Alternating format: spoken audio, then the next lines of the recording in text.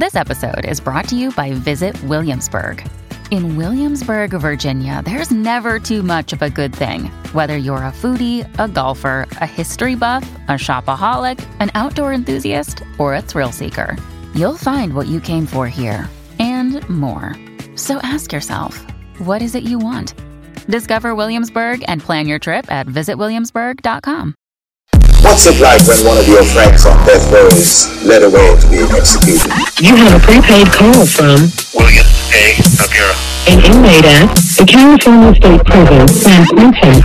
This call and your telephone number will be monitored and recorded. I had to be a different complete style, which you can kind of walkways of San Quentin's death row, and without a gang, without a group of people around, it was just me. Soon after you went into to be on death row, and you didn't really understand the prison workout system so much, but then you said, we're going to do 75 sets of it. To me, that seems extreme, so I'm wondering if there's a danger of overtraining, wearing yourself out, so that you're... That's actually funny. It's funny, and I'll tell you why. That's a good one, man. I'll tell you why.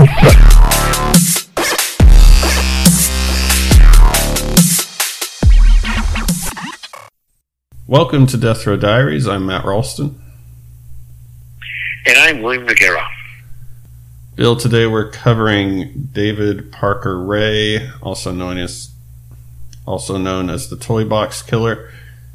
This is a really interesting and, in fact, atypical story as far as these serial killers go. At least from what I read, there's a lot of elements that aren't consistent with other killers.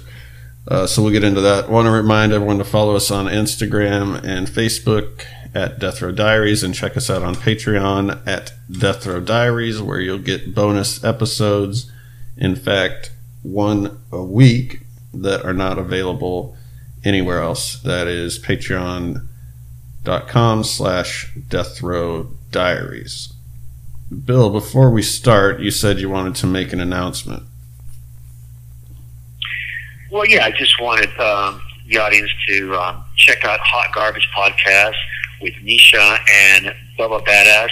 They had me on their show a couple weeks ago, and the show is now out about what we talked about. So hey, check them out. They're a good podcast. They bring in some live coverage, some humor to cold cases, and they are a pretty stand-up duo. So check them out if you get a chance.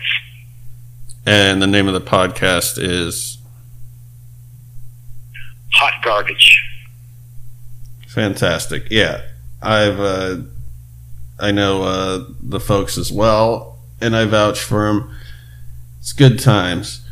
So, David Parker Ray, he's known as the Toy Box Killer. This is maybe the worst I've seen, and it's maybe because he was so descriptive in what he was doing and documented it, but man, I had a hard time sleeping last night after reading about this. Yeah, this guy was a character, and let's not confuse that with people of character. He was a character. And look, we just did an episode on the Candyman. This guy has a cool name too, and I'm not here to bring fame to this guy or anything. Candyman's a cool name for a freaking serial killer that did horrible things. And this guy, the Toy Box Killer, that's a pretty interesting name, right, Matt? Yeah, but one of the differences between this guy and the Candyman and most of the other serial killers is he kind of gave himself this name. He called his torture chamber little trailer thing, little mobile trailer, he called it the Toy Box. Yeah, that's exactly right. You know, he was kind of a mechanic, handyman. He was very good with his hands, and he built this out of an old, locomotive trailer. He built this chamber, and it had they say up to $100,000 in apparatuses that he constructed. Chains, whips, sex toys, leg spreaders, pliers. He had like every type of apparatus, things to hold people in place so they would be immobilized. Just really scary thing. It's like a horror freaking movie what this guy was about. So as you mentioned, Ray, his name is David Parker Ray. Look, he is the epitome of what a serial is about, serial killer. But we must remember that he was suspected of 60 plus murders. He was actually never convicted of a murder. He was caught for things related to torture, rape, sodomy, kidnapping, abduction, all of these things. But the reason they caught him was because live victims escaped. And we'll get into that. But you have to remember that not all serial killers are convicted of crimes, of murder. We always have to speculate and rely on evidence that's there. A name comes to mind is the Hall case, the serial killer who killed all those young girls. He was convicted of raping and also kidnapping a young woman. But they know he was a serial killer. They put him in prison, and because of a young man who was working with the FBI, they actually kept him in prison because he was going to get out. You know, this guy was a Civil War buff, and he was in prison. There's actually a series made called Blackbird that came out about this guy. He wrote a book also called In with the Devil. It's an interesting case, and there's a lot of similarities to this case because this guy was never murdering anybody. Yeah, never convicted. And maybe part of that was luck because of where he was from, you know, very rural area. I still don't understand how all the bodies disappeared, but I guess we can get into that later. So let's give a little background on this fella. Yeah. So his father is Cecil Ray. Mother is Nettie Opal Jensen. But he lived with his mother's parents, Russell and Dolly, on a small ranch because, well, honestly, his father and his mother were very poor. He had limited, contact with his father, who was an alcoholic, and his dad was violent, according to him. Remember, we're also getting this from the killer himself. He said that his father, at a very early age, gave him magazines with S&M, you know, porn. He was very shy in high school. He was bullied. Look, it's nothing extraordinary. As I've said a million times, serial killers are wired this way. He was going to kill no matter what they did to him. He could have been a star athlete, and he still would have killed. But he was a little shy. He was bullied. Had absolutely zero to do with this. You know, I get really tired of hearing all these psychologists, these so-called experts on serial killer, bemoan how the serial killer was tortured as a child. He was abused, and that's why he turned to doing this. Hogwash, okay? Hogwash. That's got nothing to do with it. Matt, you and I have covered the I-5 killer. Freaking great-looking guy. He was popular. He was an NFL freaking football player, star athlete at Oregon University, star athlete in high school. He was actually picked to be a freaking centerfold for Playgirl, for God's sakes. Serial killers are going to do what serial killers do because they're wired to kill. They don't do this because they're shy or because they were bullied or because their daddy talked to them and gave them magazines. That's a bunch of crap. So I've given my little speech about that. You guys know how I feel about it. You guys know why I know this, because I spent more time with more serial killers than anybody on earth. And I'll repeat that. I am the person who has spent more time with serial killers than anyone on earth. I lived with them for 40 years. I didn't interview them in a room with over a cup of coffee and a hamburger where the serial killer knew that they were in charge. It was me partaking with them, fooling them into believing that I was like-minded.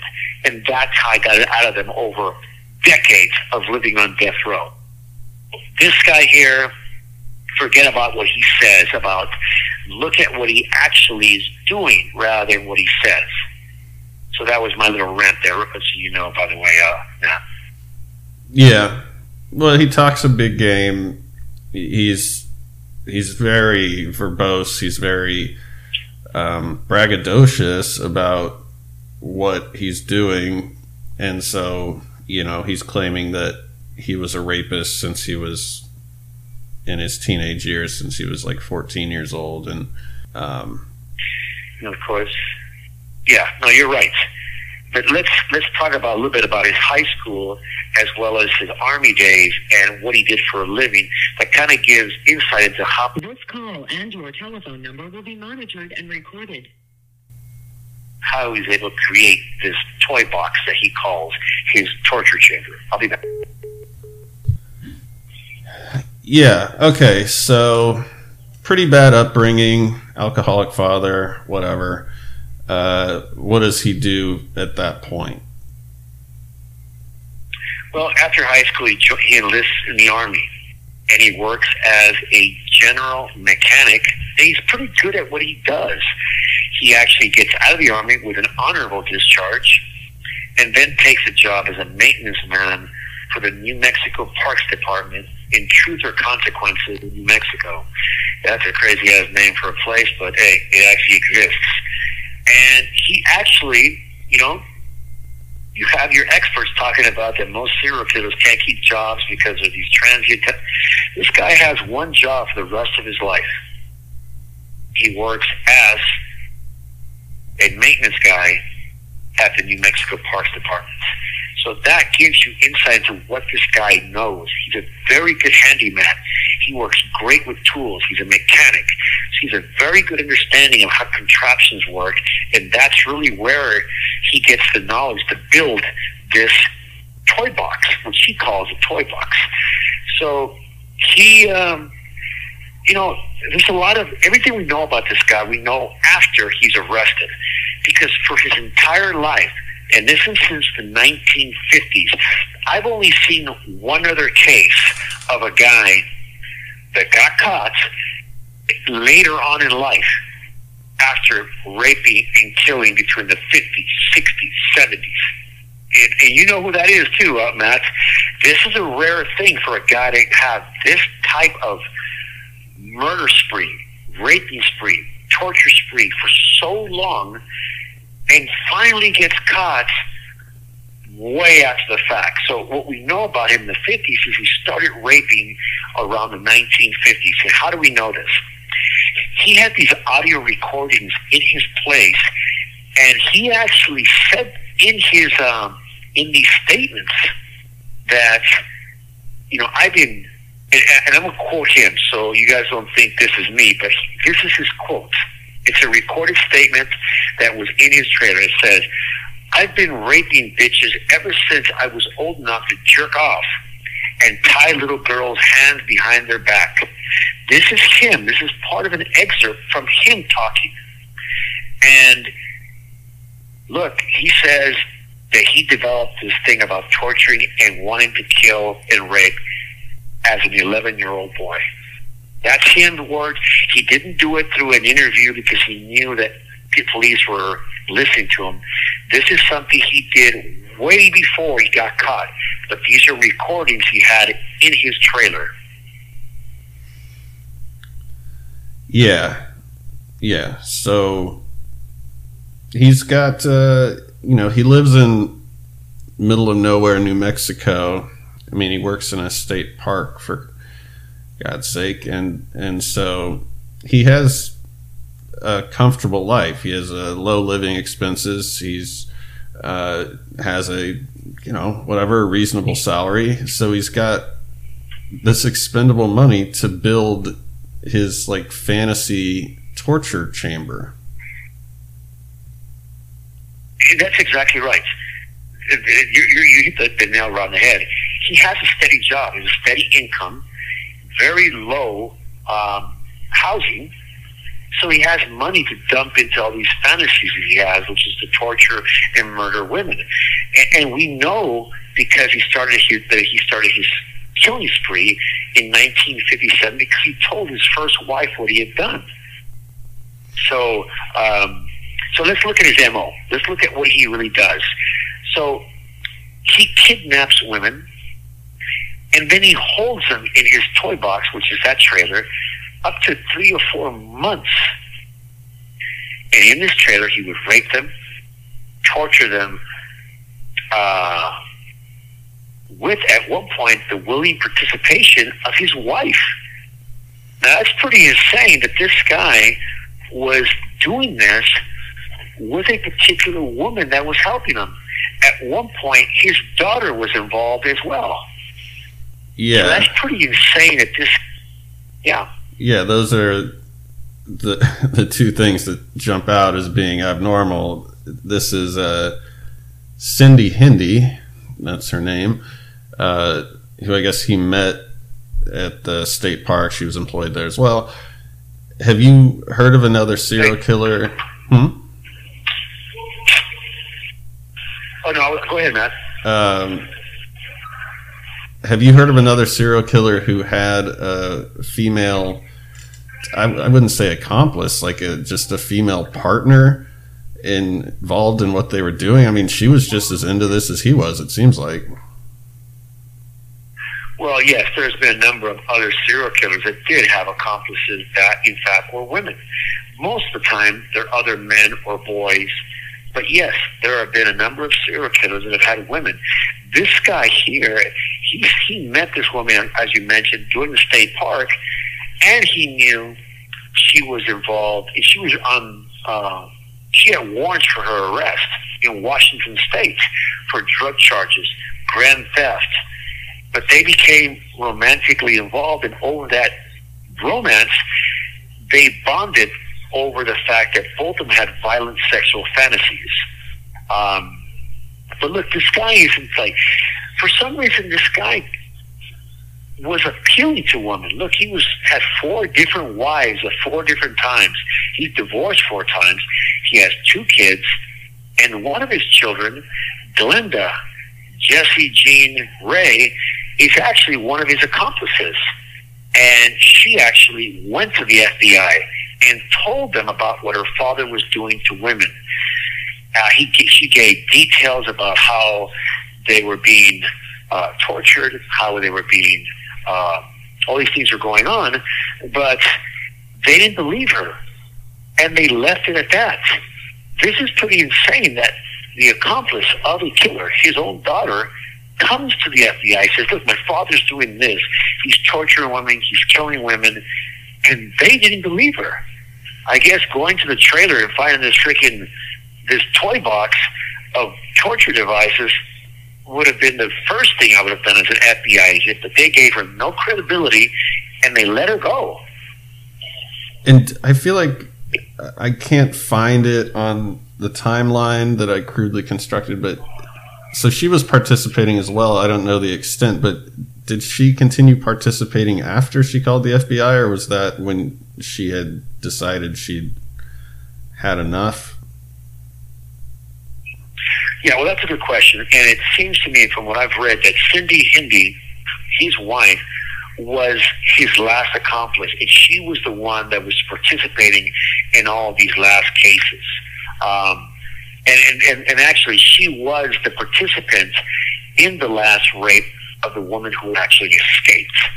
So, and we'll get into that, but so I believe that at that time, Glenda was not involved with her father directly. Mm-hmm. So, oftentimes we talk about if these types of guys, if they have a steady amount of victims over the course of several years or decades, or if they have like a period where they're doing it every day or whatever, like how does he rank in terms of that? Yeah, in my opinion, he definitely had more accomplices. His daughter at one point, Cindy Hindi, I'm willing to bet that he had other accomplices as well. And we know this, and I'll tell you why I know this. So the contraptions in his place play a role in this and what I know. So he had fur-lined coffins, mirrors mounted on the ceilings above the tables, so the victims where the victims were strapped, and they could see how he was raping them. He also built like wooden tables where his victims would be bent forward and they were immobilized, where he would have his accomplices, himself, as well as his dogs and other friends of his sexually rape these women. So there were a lot of people that were involved and knew about him that kept their mouths shut. And this is just sometimes when you fuel this type of behavior, a lot of people get involved in it that normally wouldn't be, because they get into this kind of sexual frenzy. And because he was into what he was into, of course, you find people of like-mindedness, meaning other people who like sexual fantasies involving rape, torture, kidnapping. And that's, I believe, how he was able to find his accomplices. And as I said, that apparatus that held women down, he had some of his friends come over and also rape the women. You don't get involved in that kind of stuff unless you're into it. So there was a lot of people that knew about Ray that did not come forward in all the years that he was continuing with this, which we know to be decades, as well as that we know that investigators and police believe there was more than 60 victims to this serial killer. Yeah. Can we talk about the daughter a little bit more? Because that sticks out as being extremely weird to me. Do you think he was abusing his daughter prior to her participating in this stuff? Well, yeah, there had to be a point where for her to get involved and her to trust her with the information that he gave her, which was to see him commit these crimes and that she participated in these crimes, that takes a bit of control. That also takes trust. And that trust comes when you physically dominate somebody, you physically and sexually abuse that person. So I believe that, in fact, yes, he did probably sexually abuse and torture his daughter, and she became a willing participant later on, and he trusted her with that information. It's a very horrible situation that this would happen to a child, obviously his daughter, but it did in fact happen. Let me call you back when this is going to hang up. Hey. Yeah, so he's living, from outside appearances, a pretty normal life. He doesn't have any close neighbors or anything. I feel like most of the people he knows personally are pretty aware of what he's doing. Yeah, no, absolutely. And they're keeping it to themselves. Look, in 2011, the FBI released a number of, well, actually hundreds of images that were collected during the investigation of Ray.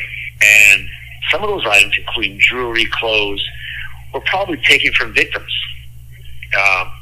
But this guy murdered, in my opinion, upwards of 60 to 70 women.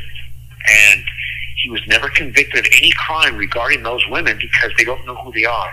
When his daughter, Glenda, who was a willing participant, and she kind of plays down what happened, look, she is in some ways victim, but also participant. One of the people that she is involved in, supposedly, and they have her father as a suspect in murdering her, but they have no evidence, because when she went to the FBI, she gave details about her father's actions, that he dismembers women, that he throws them in lakes, that he burns them, that he buries them. But she could never give a detailed view of where they were at. Well, in 1995, Glenda, his daughter, is involved in a situation where one of her girlfriends is taken to a restaurant, and supposedly They have an argument. And then later, Glenn, she left Jill Susan Troia with her father. And then that woman has never been heard of from accounts. Ray did write detailed accounts of sexual tortures, that he buried victims, including one described as an Asian woman who fits Jill Susan Troia's description. So we have a lot of evidence that this guy actually killed people. There are detailed accounts of it. They have never found bodies, though. That's what the problem is. Yeah. But didn't he dump many of them in, let's see, what's the name of this little lake there in New Mexico? And I don't know, it's called Elephant Butte Lake. And I'm not like a geological expert, but you know, it's New Mexico. These aren't. It's not the Pacific Ocean, right? This is a lake in New Mexico. I don't understand how they wouldn't be able to find some remains in there. Yeah, well, you're right about that. And you know, that Elephant Lake, I've never heard of that, but look, everything suggests that everything he's saying is true. Here's another case here where, you know, among the possessions that they found, according to victims, was a 2-page dated letter of 1990 to a young woman named Connie from an Australian man named Mark. And according to Ray's own journals, Connie was abducted and murdered December 1995. She was 18 years old. He gives descriptions: long blonde hair, birthmark on chest, gave her height. And look, the truth is, these cases all fit other cases that are being investigated. And then we come to the case where Ray is actually abducted. He's actually arrested. And I think that's part of what we should take a look at in terms of what this guy is about, what really happened, how they got really hip to him, and that really police dropped the ball on this guy. And this is the case in a lot of these serial killing cases. They drop the ball. They just don't believe other people saying, look, hey, this is happening. And I think that's what we should really pick up the case of Cynthia Vigil, or Weigel, who was abducted from Albuquerque, New Mexico, a parking lot actually. And she is, again, you know, he's accompanied by Cindy Hindi, where this woman's abducted. So you have now the girlfriend and Ray abducting a woman, and what happens in her case is completely relevant to what happens in this case, because she is actually the link that ties him to being the toy box killer as well as being a serial killer rapist. Yeah, so she's being held in this toy box, I guess, and yep, the two of them are explaining in great detail how they're going to torture her, and that it's going to get really bad, and it's going to take a while, and at some point she's able to get out, right? Yeah, she's being tortured for about 72 hours, and she kind of got a pretty good routine of what Ray does, and Ray went to work. When he went to work, Hindi, his crime partner, girlfriend, or wife, whatever you want to call her, she leaves in a nearby table a set of keys. And this young woman, Cynthia Vigil, is able to grab the keys and begins to unlock the chains, at which time Hindi sees what's going on, and they begin to fight. Hindi breaks a lamp over her head, but Vigil is able to unlock her chains, and she stabs Hindley in the neck with an ice pick, which is one of the torture devices. And she runs out of the home naked except for an iron slave collar padlocked chain around her neck. She's running down the road looking for help, and a homeowner who lived in the area saw her, called police, and took her to his place, where then her escape is official, and she leads police back to the toy box, where they actually then capture Ray and his accomplices and arrest them and detain Ray and Hindi. And around this time, a similar story happens, which is the Angelica Montano story. And she gives very similar accounts of what happened, and that being that she was held captive by Ray when he invited her to his home to grab some cake mix. And after being raped and tortured, she was given a bunch of drugs, which he always states he gives some of the victims he allows to live, which are barbiturates, a cocktail of different drugs where they are almost hypnotized. They can't remember where they've been, they can't remember what's going on, and they're left on the side of the road. Look, the truth of the matter is that these women were raped and tortured. The toy box killer did do it, but no one believed them, and that was a huge problem. Yeah.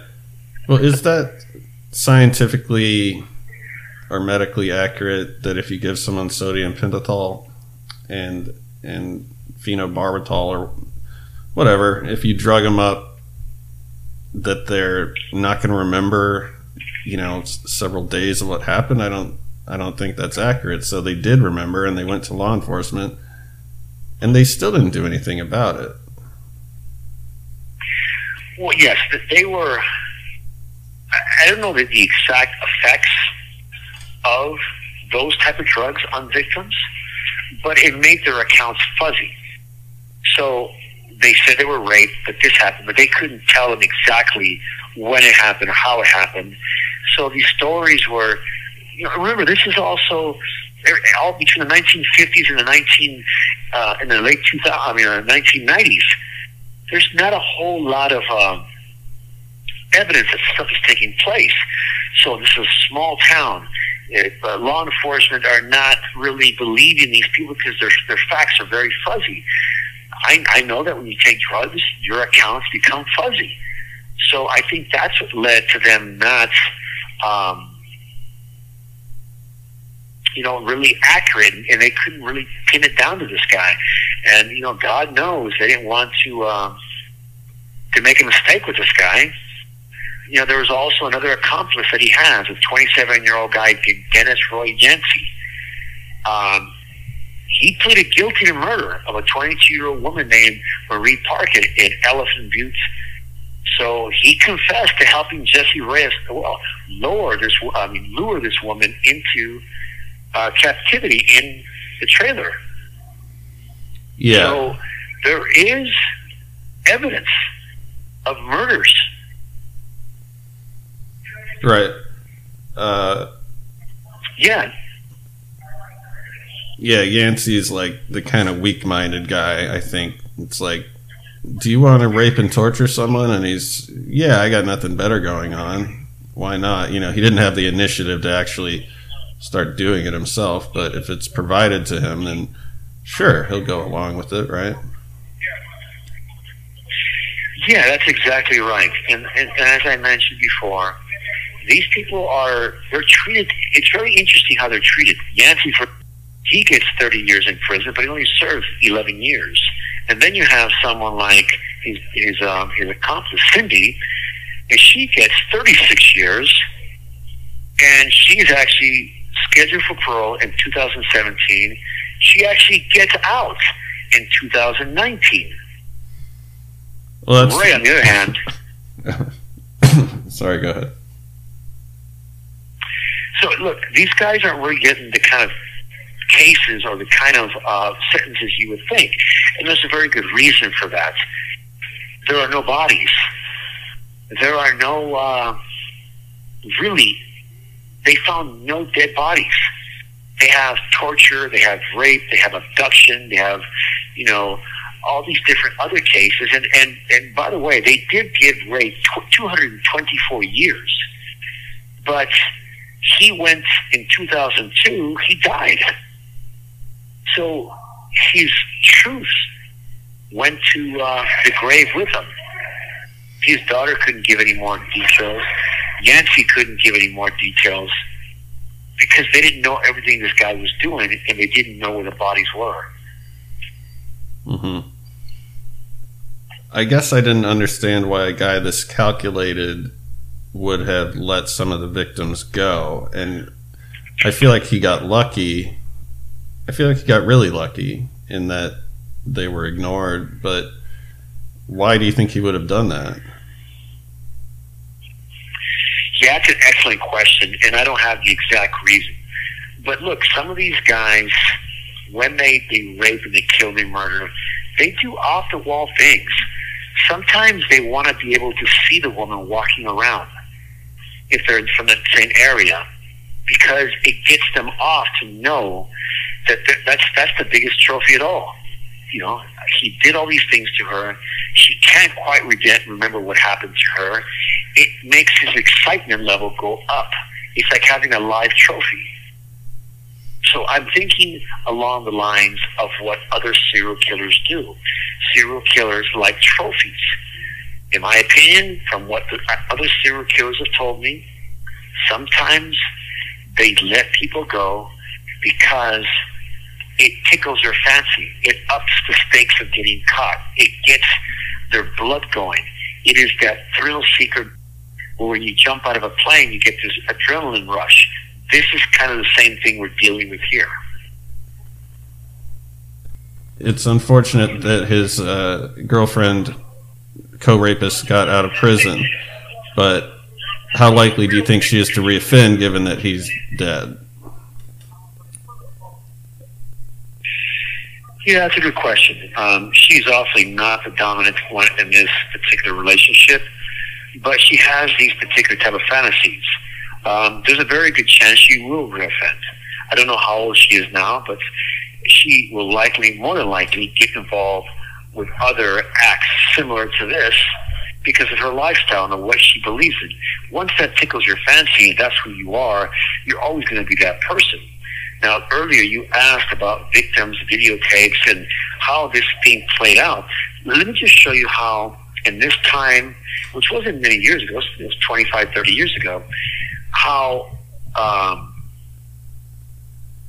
these cases play out and how police don't believe stuff.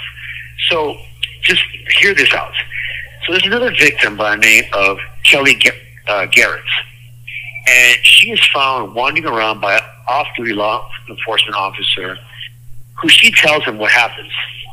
But he doesn't believe her. So he leaves her at a bus stop. She also later calls police about the incident with Ray, and there's no follow-up. So now they find, Kelly Garrett, of course.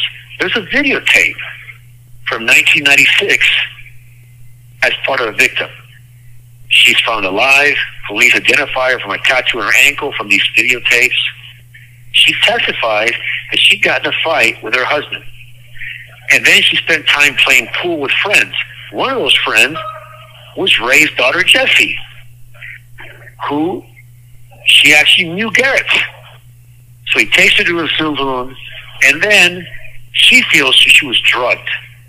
She was taken to her father's house, and Garrett then goes to 2 days of torture before Ray drives her back to her home.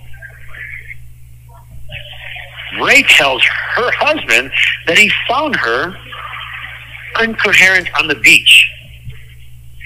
So her husband did not believe that she could not remember what really happened, and he ends up divorcing her. Okay, so time goes on, nothing happens. Finally, this guy gets caught years later, and what do? The own jury who heard Garrett's case during a first trial, they said, get this, that the story was unbelievable, and that the defense that Ray put forward that the sex trailer was part of Ray's fantasy, and any sex that happened there with Garrett was consensual, the jury believed it. They went through a mistrial. So you can imagine how some of these women must feel when they are tortured, raped by a monster like this, and then monster gives a big story that it was all consensual, and yeah, well, juries believe them. Cops believe it. Juries believe it. This is part of this issue that I've talked about a number of times with you, which is that a lot of times people aren't believed. And today, 2023, it's different. The Me Too movement really gave people that type of impression, that kind of evidence.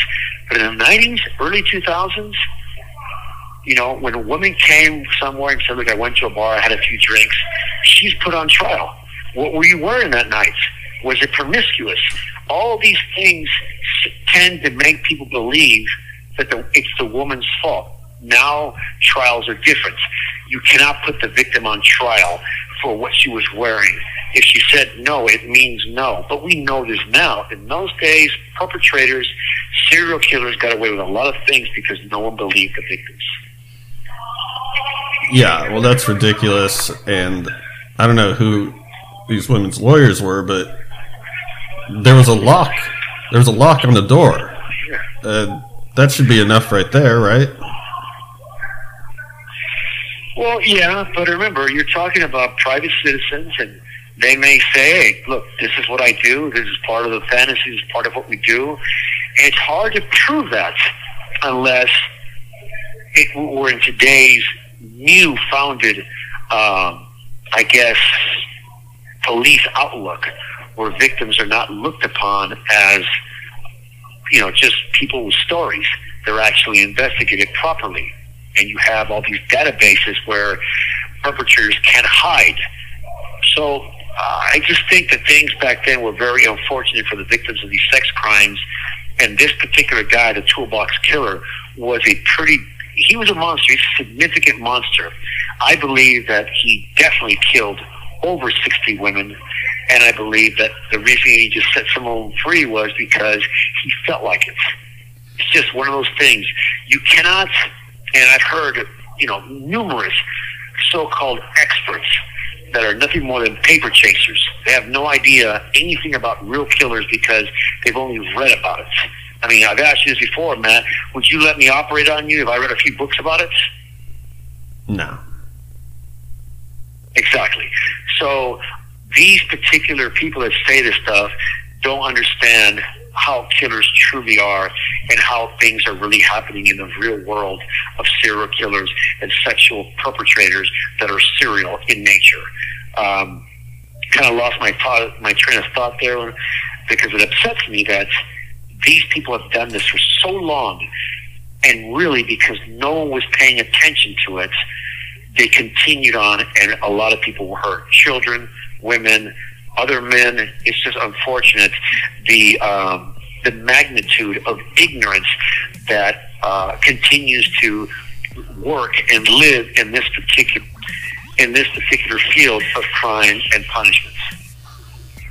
Yeah, well stated. Luckily, things are improving incrementally. There are still some problems, but it's not like it was in the 90s, so I guess we have that. And the fact that he's dead, that helps. So I guess we'll have to leave it there for now, Bill. And until next time, I've been Matt Ralston. And I'm Willie Noguera. Be safe, be aware of your surroundings. Your life could depend on it. And if you see something, please call the proper authorities. Someone's life could be saved because of it. We'll see you next time.